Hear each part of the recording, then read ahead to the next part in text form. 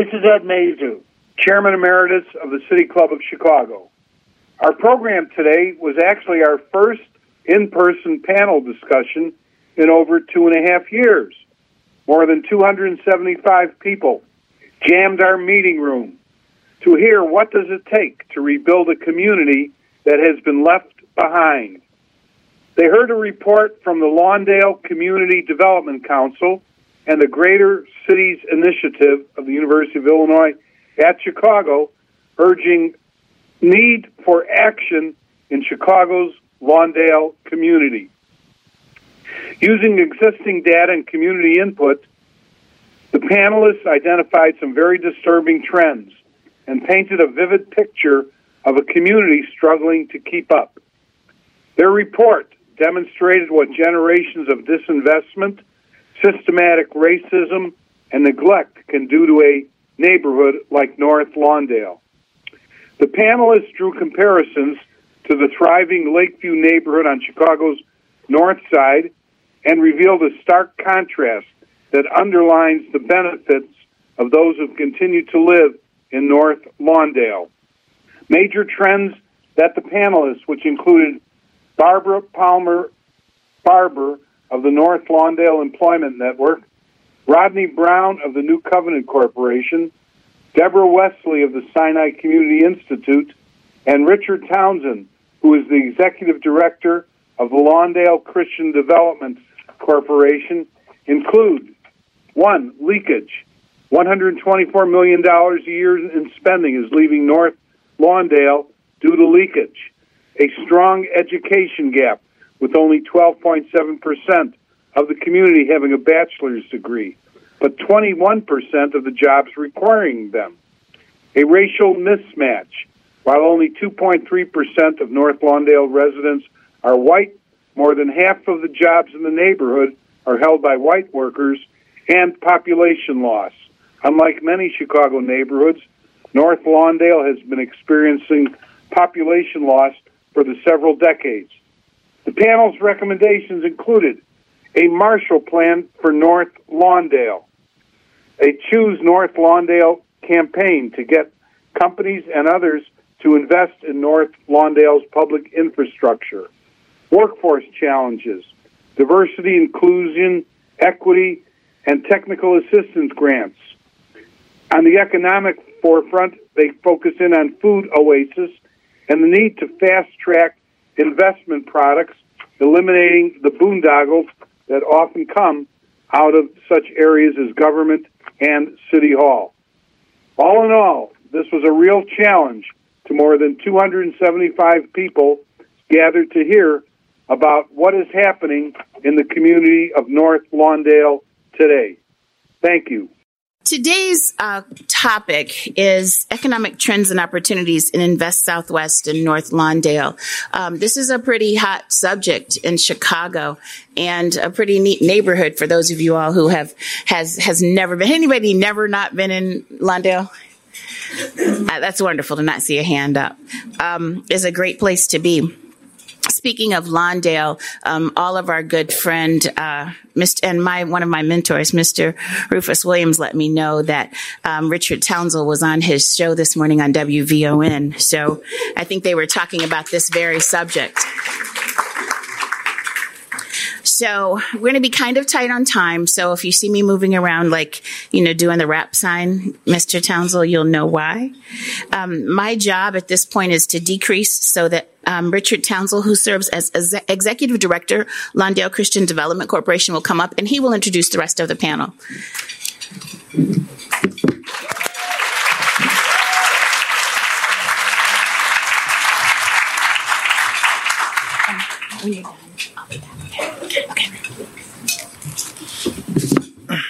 Good afternoon. In 1986, the Chicago Tribune wrote a series of 29 articles and compiled them into a book called American Millstone, an examination of the nation's permanent underclass. The title American Millstone came about because the analysis was that neighborhoods like North Lawndale were a millstone around the neck of America.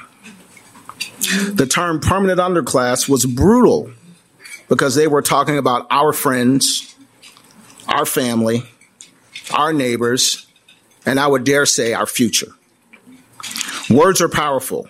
And as I read these stories, there seemed to be a callous disregard for people that were trapped at the bottom rung of the economic ladder of life by no fault of their own, in the richest and most powerful country in the world.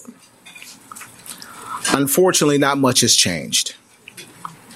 31 years later, the North Lawndale Community Coordinating Council was formed because those same neighbors, those same friends, those same organizations and stakeholders were sick and tired of this one-sided narrative. Hundreds of us worked together, along with Chicago LISC, I see Megan Hart is here, and CMAP, to create a comprehensive plan for North Lawndale, the first of its kind in over 50 years. And as my brother Rodney always says at every meeting, a state award-winning plan.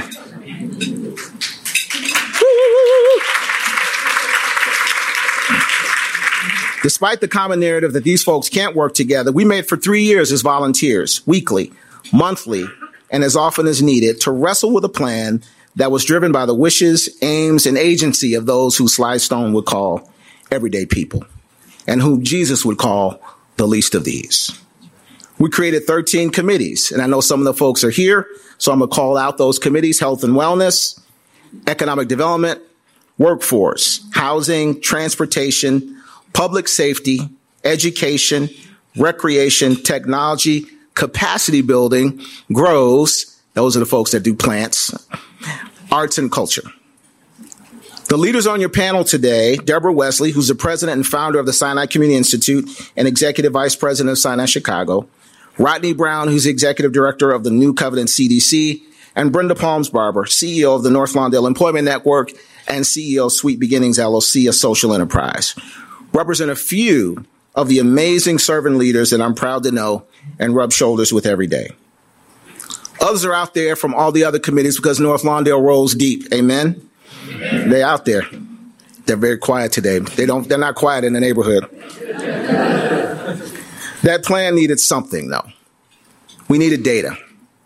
We needed to see trends and analyze the things that we weren't even aware of.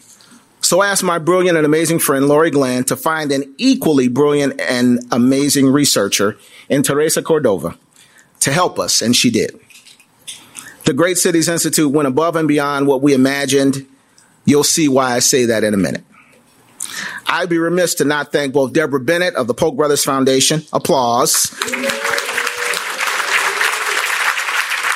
for providing the funding for the data book, and Pat Ford of the Staines, they keep changing the name, Staines Family Foundation, not Stearns, for everything they do in North Lawndale.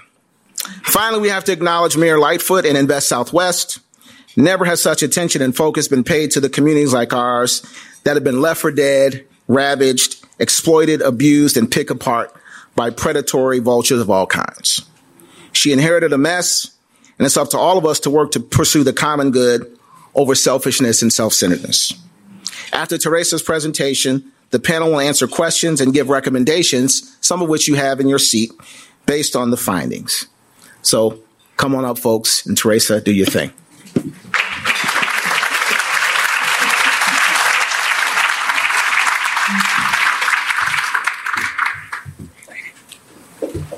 It's really, really great to be here. I'm Teresa Cordova, as been said. I want to thank also the Great Cities Institute team, and we really appreciate the opportunity that we've had to be able to work with the Lawndale Christian Development Corporation. This is the kind of stuff that we like to do. We love nothing more than partnership so that we can provide the kind of research that is useful in helping to think through some of their strategic opportunities. So the first thing I want to do is I want to just point out very quickly that what we did in this study is we picked out comparison communities. So we used our hardship index that we developed, and we picked out communities that, first of all, are comparable to North Lawndale, some that are more affluent, that are lower on that hardship index, and others that are higher on that hardship index. And so the ability then for us to be able to make comparisons was useful, and we had a whole array of data that we used to be able to compile this information. North Lawndale is like any other community. Right? What they want most are nice homes, safe streets, good schools, dignified living wage jobs. And the well-being of residents is bolstered by the economic health of a neighborhood, where the conditions foster the building of community wealth. The problem occurs when that wealth building, when there's leakage in that wealth building and the wealth building opportunities are denied. And so when those wealth building opportunities are denied, you start to have all the various quality of life indicators that are parallel to that. So what we found in kind of a quick couple of points in looking at the Lawndale service area, that first of all, there is community wealth leakage. So that was one of the first things. We have a whole set of data talking about the leakage. And secondly, that there is educational and employment mismatch. So leakage occurs when wages from jobs within the community are distributed to people living outside of the community, or when residents within the community must spend their money outside of the community to consume basic necessities. We know one of the basic tenets of economic development policies is you want dollars circulating through your community. And if those dollars are leaving, then there's a lot of things you're not able to do. And there are also conditions that are created because of that absence of that wealth in the community. So what was one of the first findings? That $124 million in resident spending is leaving North Lawndale every year. Now, why is this occurring? Because we have insufficient living wages within North Lawndale for North Lawndale residents.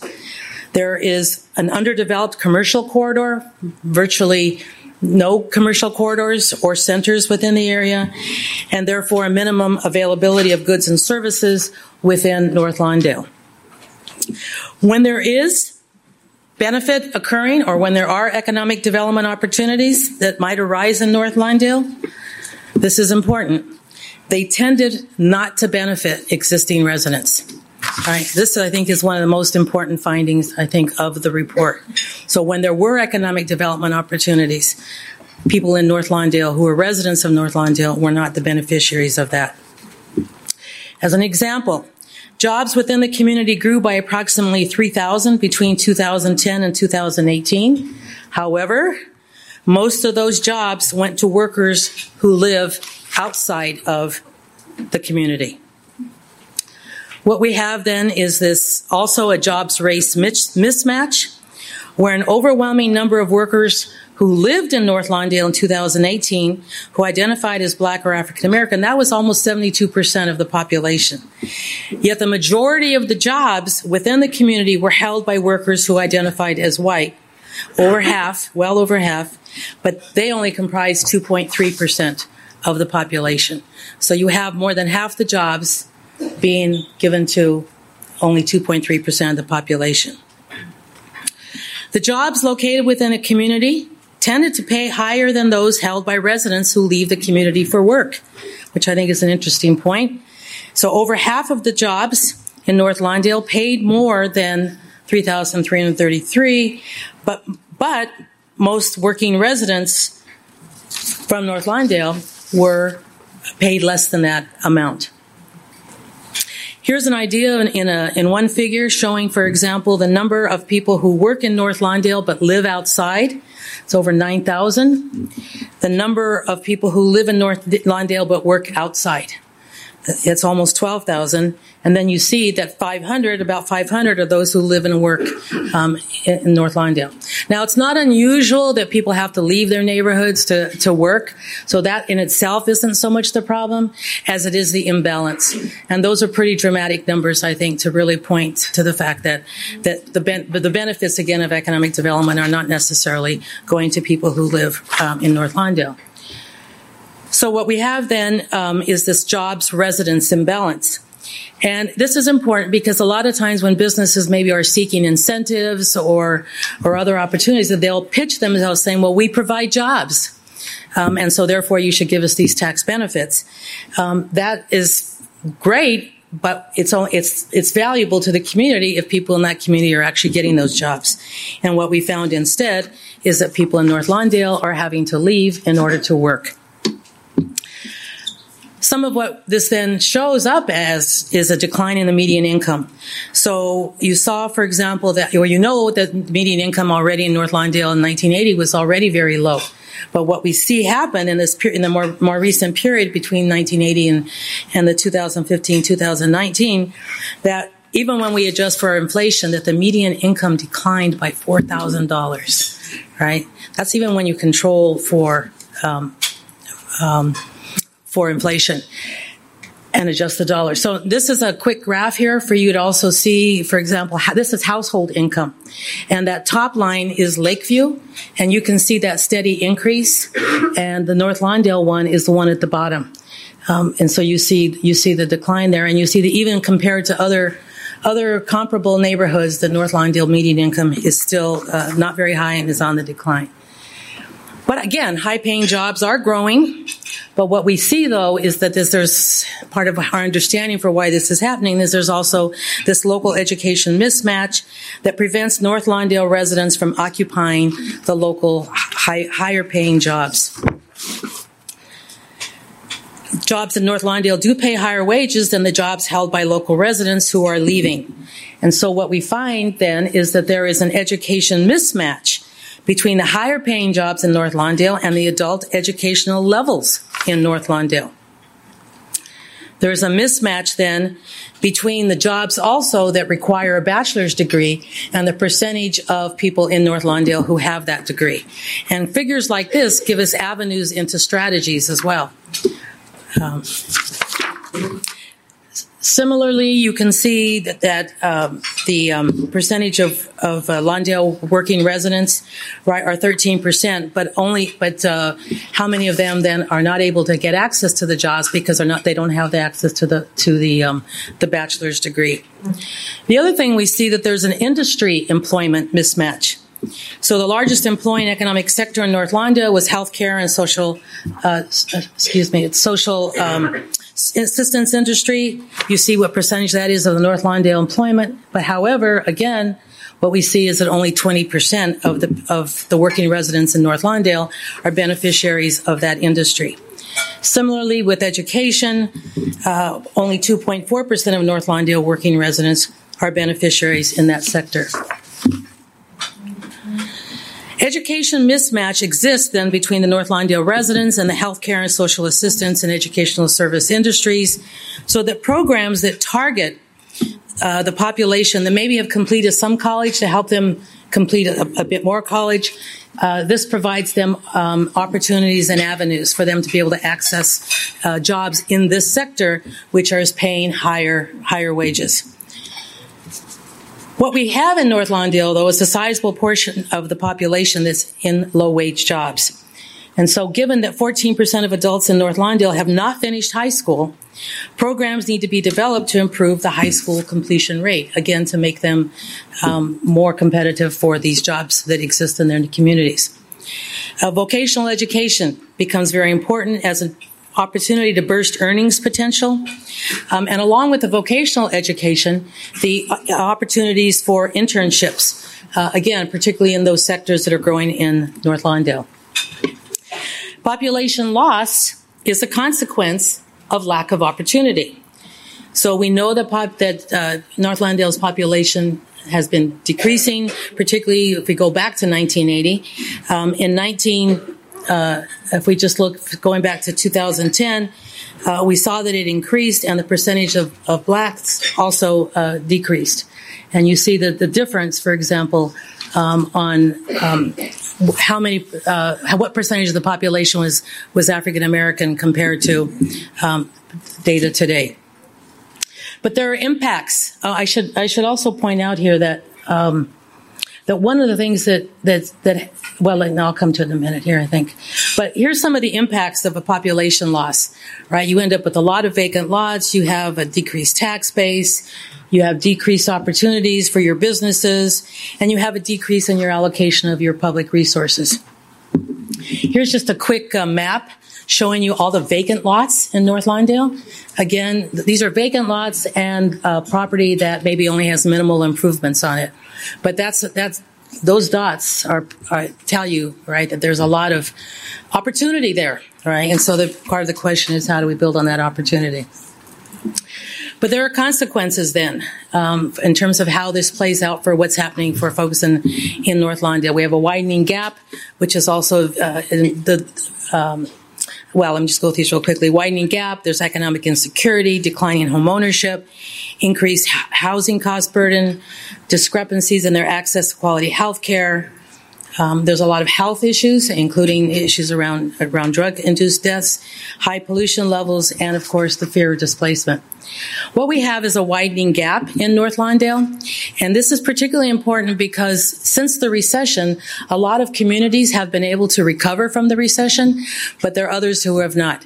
And North Lawndale is a neighborhood that has not recovered from recession, and its poverty rates continue to be very high. One of the impacts of poverty is also the impact that it has on families and children and what that means for them. And then the home ownership rate has also declined. So there's a high percentage, 76% of the residents in North Lawndale are renters, and the number of renter-owned occupied units, buildings, has also really decreased substantially. There's also a big housing cost burden where you have North Lawndale residents paying a very high percentage of their income on housing costs. There's issues around access to health care. There's a large percentage of the population that is uninsured. Now, while some of the various diseases are comparable to other communities, what's higher in North Lawndale is the mortality rates related to those diseases, whether it's related to cancer, related to diabetes, for example. So the mortality rates remain high. Issues around drug-induced deaths also continue to be a problem, and is higher even than other neighborhoods that have high other indicators, other quality of life indicators. So there's something else going on there in North Lawndale. You know about the air pollution, right? They're mostly because I think of what's left over from the industrial areas. You have high rates of air pollution. And again, if you compare the air pollution in places like Lawndale, like Lakeview, you see the high rates. We know there's violent crime, 3 times the rate of the city. And we think it's important also when we look at crime to look at the policy approaches in a way that's very integrated and invests in both people and place. And then finally, you have a lot of concern by residents about the fear of displacement. What happens when all this investment occurs, right? As the investment comes into this community, if we already have a pattern of new jobs coming in, but people in North Lawndale not being the beneficiaries of those new jobs, what happens when a new investment comes in? How do you make sure that people who have hung in there all this time in North Lawndale still get to be the beneficiaries of the new development? And that in some ways is first of all, it presents an opportunity as this new investment is coming into the area. How then can they work very closely with community folks to make sure that as these policies, as these projects, as these developments occur, that they're really addressing the employment, educational needs, other needs that are expressed by people by people in North Lawndale, and how can it be done in a way that does not lead to more displacement? Just wanted to put this slide up really quickly to invite you to go to our website where you can get a full copy of it. We did put copies of the executive summary, 1 copy on each table that you can look at. But there's a whole lot of data there. And I had a lot of fun this week taking lots of data and putting it together for a 10-minute presentation. So I invite you to go check out some of that data. And then to end on this point, I think, which pulls it together, the idea that part of what's happening in North Lawndale and what's contained in this data book is that diminished opportunities, both economic and educational, are having an adverse impact on the quality of life in North Lawndale and point to the need for substantial investments in the community. But these investments should result in neighborhood improvements that ensure benefit to current residents and avert their displacement. So the challenge in our conversation today is how do we ensure that positive changes in North Lawndale benefit those who have continued to live there? So thank you.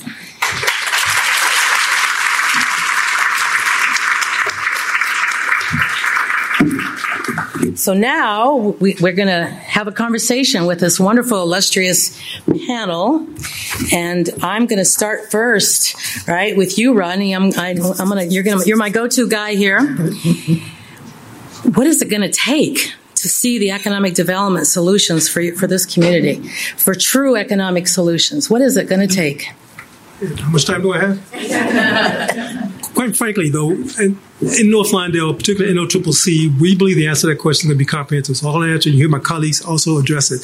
But from an economic perspective, you talked about the commercial corridors. We need to have the commercial corridors built up and have infrastructure put on those corridors so that we can develop commercial centers. At my organization, New Covenant, we have people coming into our house all the time looking to start business and grow business and then looking to locate in North Lawndale. Unfortunately, over the years, what's happened is I've not been able to direct them to any place where they can locate in the community. So they're going somewhere else. We train them, then they move out of the community and start somewhere else. So that's one of the things we have to make sure we address. The other thing we have to address, and I want to make this point, you talked about the leakage. Imagine $124 million a year leaving a community. $124 million. When we were starting in NOCCC, I also chair the Economic Development Committee, and at one of the meetings, a gentleman walked to me after the meeting and said, Rodney, I go outside of North Lawndale for everything except my haircut. Everything. So imagine your community if you only had one amenity that you went to support the local economic development. That's what we're dealing with. So we have to make sure we got a corridor that's built up where people can come and start and establish and grow business. So we need to attract investment, much of what we're doing right now. Then we have to make sure that we have the amenities in place that the community determines they want in place. Not something someone else says, hey, come, let's just plop something down.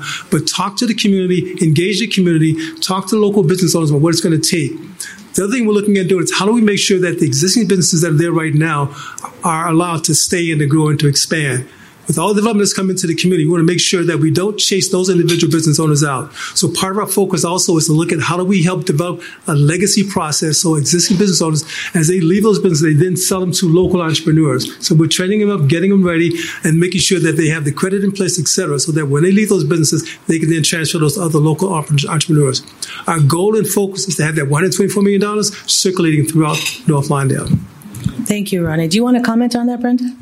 Absolutely. One of the things I think is so important for people to understand is even though the unemployment rate in North Lawndale remains 3 times higher than the city of Chicago, it is not a reflection of folks' desire to work. Amen.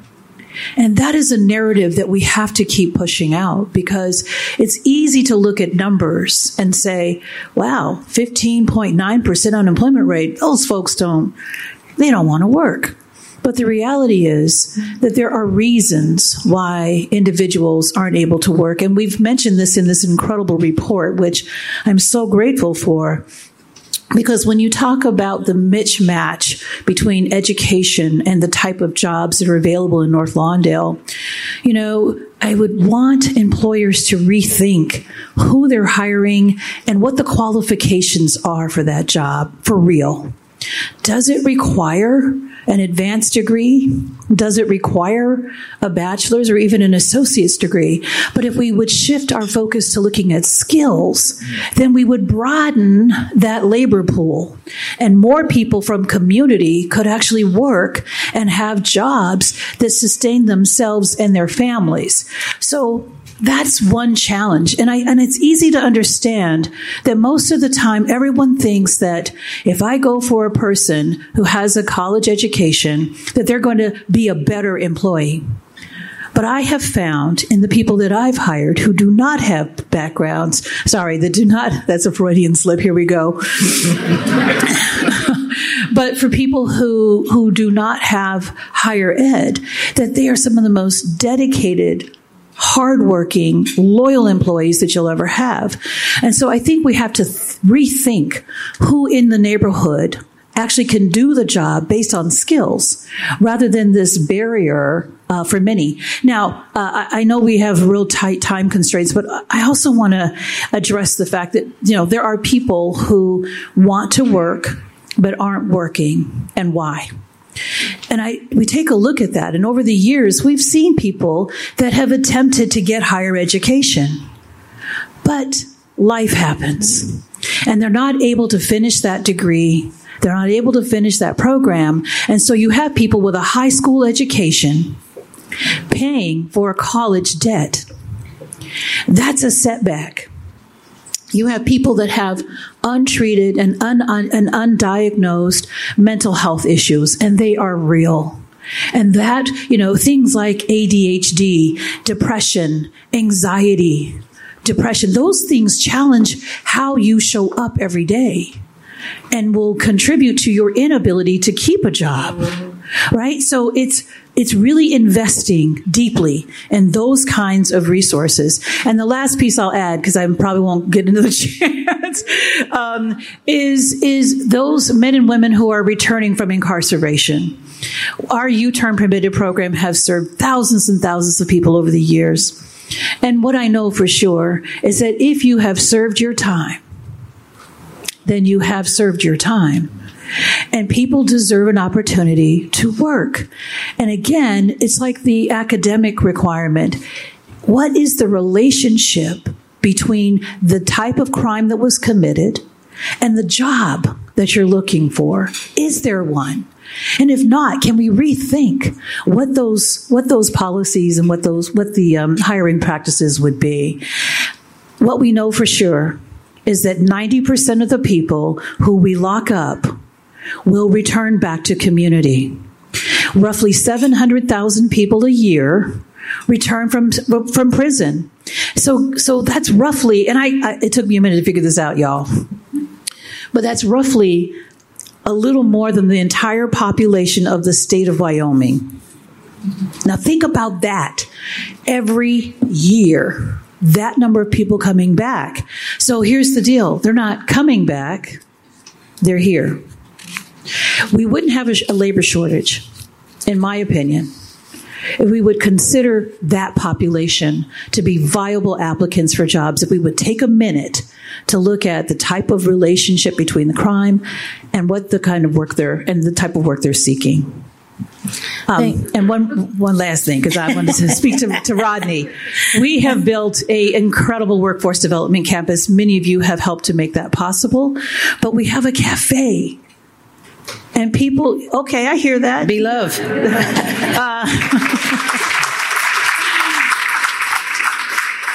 And so we're one of the businesses not only doing workforce development, but it's exciting to be part of this vision of creating a place where people can gather and have a great coffee experience or a tea experience with local honey as well. So there is hope and there are sweet beginnings to be had.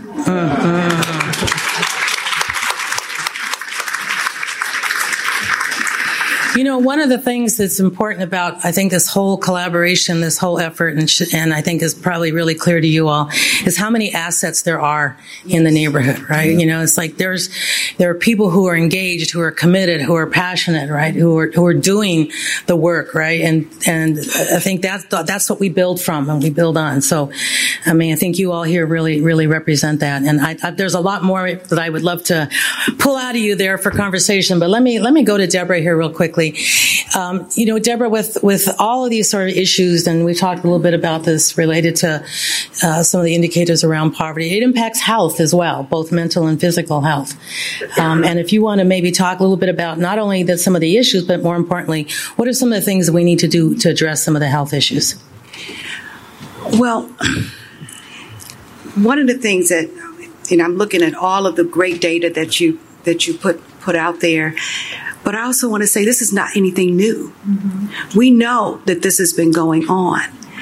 The difference is that there's an understanding that now you're here in this room listening to us, hearing us to say, here's a community that you can look literally downtown. We're not far from the kind of the center of Chicago, right? Here's a community that wants to stay here, wants to thrive, has been paying attention to our own data. So when we went through this whole planning process, and even it went before that, but we went through this planning process to say, what does our community look like 50 years from now? What do we need to do now? What do we need to do to make sure that those of us who live in this community can stay? How do we define health? How do we become well in an impoverished community? How do we become well in a community we drive through and not to? Big difference. How do we create a community that is valued as much as the people who have stayed there have valued their own community? So when we talk about health,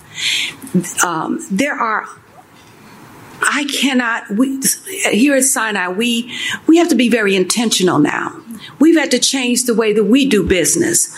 We know that the hospital is just one part of the continuum of care. We have to look out into the community and say, if it's a diabetic, we just can't say, Richard, you're a doctor. Richard, you need to go to and eat healthy foods. I want you to go to the grocery store. I want you to go buy this and buy that.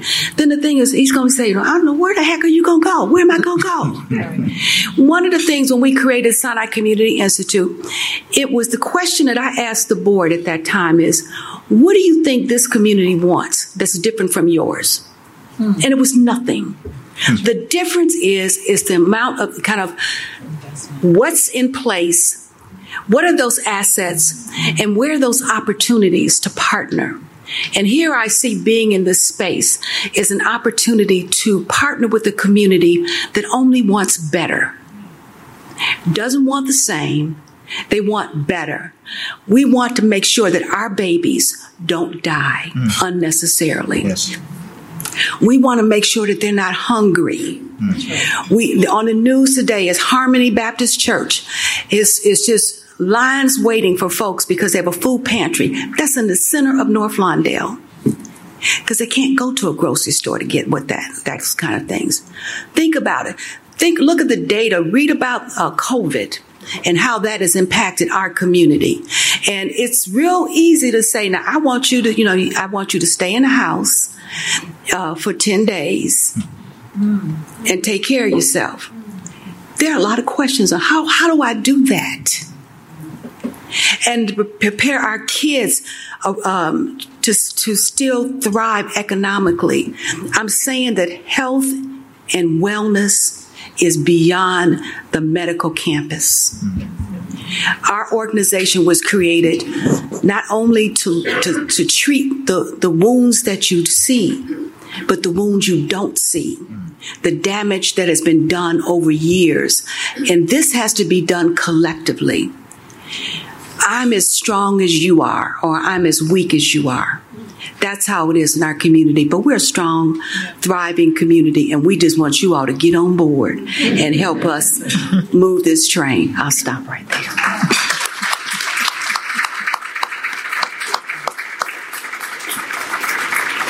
Richard, in your opening remarks, you made reference to Invest Southwest and some of the other developments and the interest that's being paid to North Lawndale. So this is great because this means potentially an infusion of money coming into the community.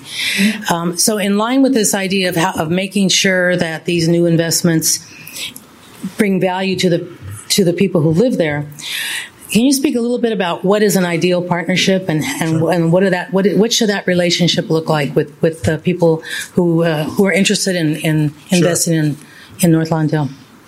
I think that one of the things that we talked about is we need a Marshall Plan for North Lawndale, right?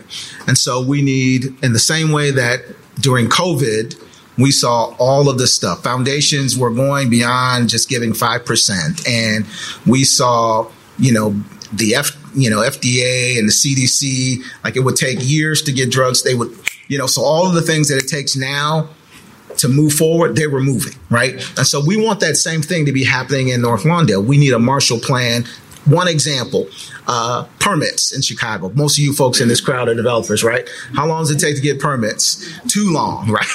So whether it's permits or zoning or legal or planning or environment, there's so many barriers to getting things done. And so making sure that there is an ombudsperson that will move stuff along. We've got 2 Invest Southwest projects in North Lawndale. We'd love to have them closed by the end of the year so that those jobs can happen and so that people in the neighborhood can begin to see the benefit of what's going on. So that's just one example, right? If we had a Marshall Plan for North Lawndale, marshal the resources that we need to build, we're going to build 1,000 homes in North Lawndale for working people, right? As part of our reclaiming campaign, right? We're going to build 1,000 homes, right? But these are homes not for the market, right? These are homes for people, and they're going to cost less than $250,000 a year for a single family home, 3-bedroom, 2-bath, and we're going to be building for the next decade, right? But to be honest, I don't care about housing. I don't. That's interesting to say from a guy who's a developer. I care about housing because people have to live in it, right? So we care about people. I don't care about steel and lumber. We care about people. And so we want to make sure that people in our neighborhood have access to a beautiful, brand new home that they can afford for roughly what they're paying in rent right now, right? That's what we want to do. And we want to do it at scale so that it's not swallowed up by the devastation of having 3,000 vacant lots in one neighborhood, right? And so we want to build at scale, making sure that everyday people have an opportunity to own and build equity and wealth and do it at a big scale. So that's part of what we want to do. So we've given you guys all of our recommendations in that packet that's on your table. You should take a look at NLCCC's website if you want to look at the plan. And as my sister Deborah said, if you want to get on board, you need to get on board. Rodney, let me turn to you and ask you a kind of a similar question and how you see the future in North Lawndale as it relates to some of these new investments.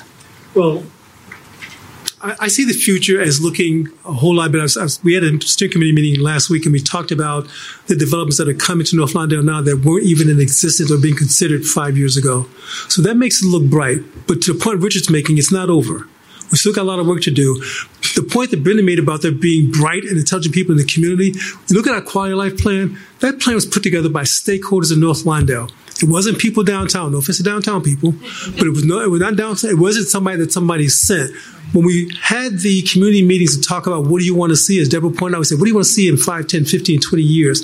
This is what they said they wanted to see. So look at our quality of life plan. That is what I see coming. And so when you look at that quality of life plan, I see manifestation that's starting to happen now. And so that's what I see in terms of happening in North Lawndale, because the people in the community are looking at how do we make this happen? And then we have partners from outside North Lawndale that are coming to say, how can we support? The answer is, this is the president calling me. The answer is, the answer is to get on board with our quality of life plan, come alongside NLCCC in North Lawndale and ask us, how can we help? Great, thank you.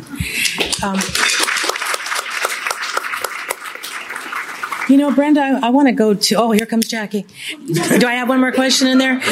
Brenda, as Jackie's coming up to take your questions, there's something you said in some of our conversation that really stuck with me, which was about current employers and the need to create an environment where people from North Lawndale feel welcome in those environments to work. Some of our previous research, we show that about 70% of young men African American men between the ages of 20 and 24 in North Lawndale are neither in school nor in work. And so that's even higher than any unemployment, right? The idea of the joblessness rate. So you were talking about that this sort of whether or not they can feel comfortable, whether they're welcomed, whether they're made to feel welcome. If you could talk a little bit more about that and expand upon that to then say, what is it really going to take to make sure that as these new investments, as these new opportunities come, that North Lawndale folks are beneficiaries? Thank you. I have to agree with Richard that sometimes it's not about the thing, whether it's housing or a job, but it's the quality of that job and it's the quality of the home that you're building for people. And so one of the challenges that we've experienced is it matters. Workplace culture matters. And too many times we've walked into environments where even if a person is qualified, they don't feel comfortable. And where you are not comfortable, you don't stay long. And it contributes to that high rate of turnover. So one of the challenges is how do we help partner and to ensure that there are diversity, inclusion, and equity and belonging workshops and supports that will help retain the culture and the people that you have. It's unfortunate, but I think that after this pandemic, people have really thought differently about where I want to work. And that environment matters. We know that there are 4 things that people really care about.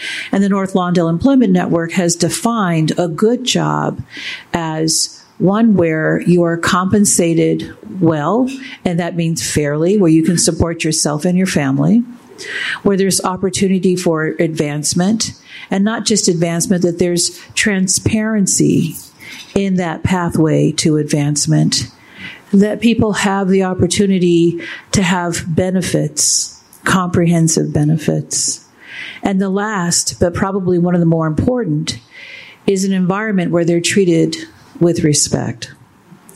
And if we can help shape and shift the way in which we retain and attract and hire, we would not have a labor shortage in this country. People want to work. And so how do we reduce those barriers and create a culture that enables them to be who they are? Can I add one thing? Please. And that is, the data shows that the healthcare system has a lot of jobs. The challenge is, and actually I think I looked at the data, like 10% of our workforce live in North Lawndale. The challenge is that there are certain jobs, and a lot of them, that if you have an offense, a ding on your background, we can't hire you. And so the question is, and it ties to one of the things that Brenda said, is what jobs are those that really we need to revisit? I look at healthcare as kind of a place that has all types of jobs. You can, not just a doctor and a nurse, you've got accountants, you've got different kinds of therapists, you've got teachers, you name it, we have it under this umbrella. But because we're under the cloud, if you will, of a healthcare system, it limits the individuals that we can hire, not because we don't want to, it's that we can't. Right. We'd be violating the law. So in terms of a policy, we need to look at that in terms of really doing a deep dive on those job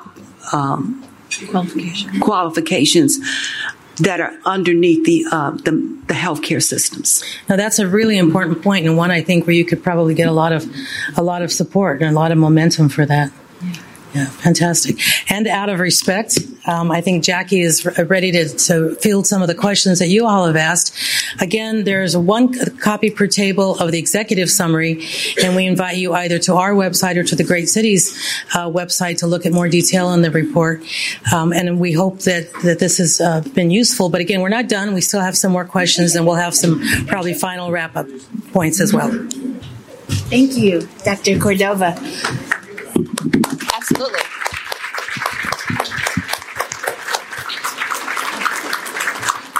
Don't go too far. We won't be long.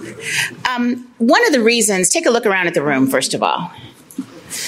We are making it our business and a habit to, thank you, Amanda, to make the City Club forums look more like Chicago. I said that last week, and I'd like to say that one of the reasons that this room looks like it does is because there's a lady sitting over on the north side of the room, and when things are good, I get chills. This is something like church for me. So there's a woman who's sitting over in the corner, and we really owe her a debt of gratitude. Many of you may not know her, but you know her name. Betty Lou Saltzman is here.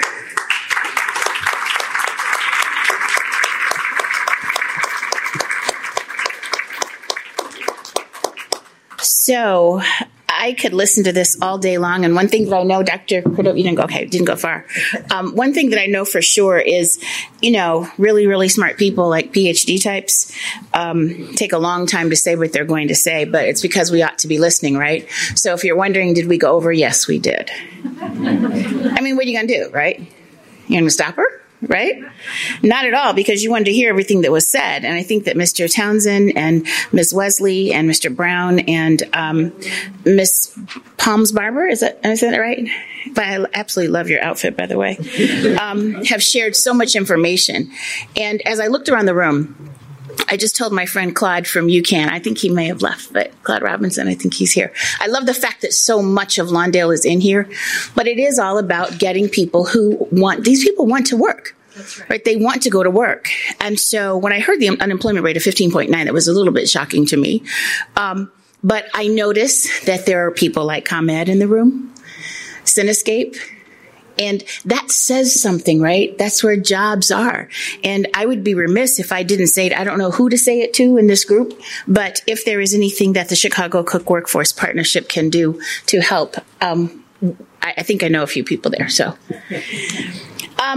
very quickly here, Andrea Rayleigh, am I saying your name right? You are a City Club member? Okay, very good, because I was going to ask you if you weren't. You know the drill. I was going to say, if you...